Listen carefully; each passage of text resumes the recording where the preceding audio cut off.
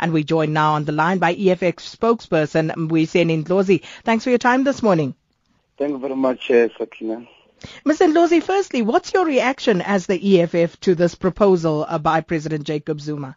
We've convened a press conference that is taking place on Thursday midday, in which the Commander-in-Chief will be providing a comprehensive way forward and response. Remember that, as you said, Sakina, this is the President's proposal for an out-of-court settlement. It's not like he has had a Pauline Damascus experience in which he started realizing the importance of the public protector's remedial action, because he's on record to have said he'll never pay back the money.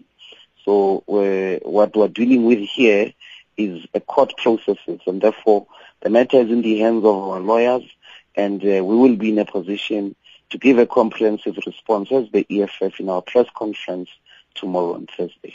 So do you view this as a victory, even if just partially? Well, I mean, it's certainly something that signifies a change. But remember, we have to, in the end, reaffirm the Office of the Public Protector, an institution that all of us must be able to abide by its recommendations. And the Public Protector always said that following the defiance around the Nkandla report, she has as a result had a lot of resistance at different levels of government with compliance to remedial action. So the matter is much bigger than individuals, and you'll see in the court papers that all these matters are addressed.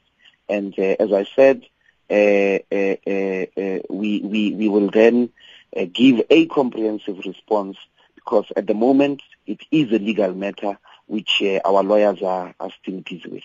So does that mean that as the EFF you'd still want the Constitutional Court to actually make a determination on some of the other issues that you've raised as well?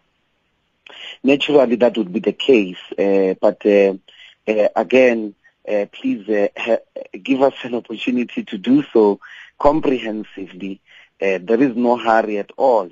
We'll advise the country as well as the entire observing international community in a press conference tomorrow midday in Johannesburg.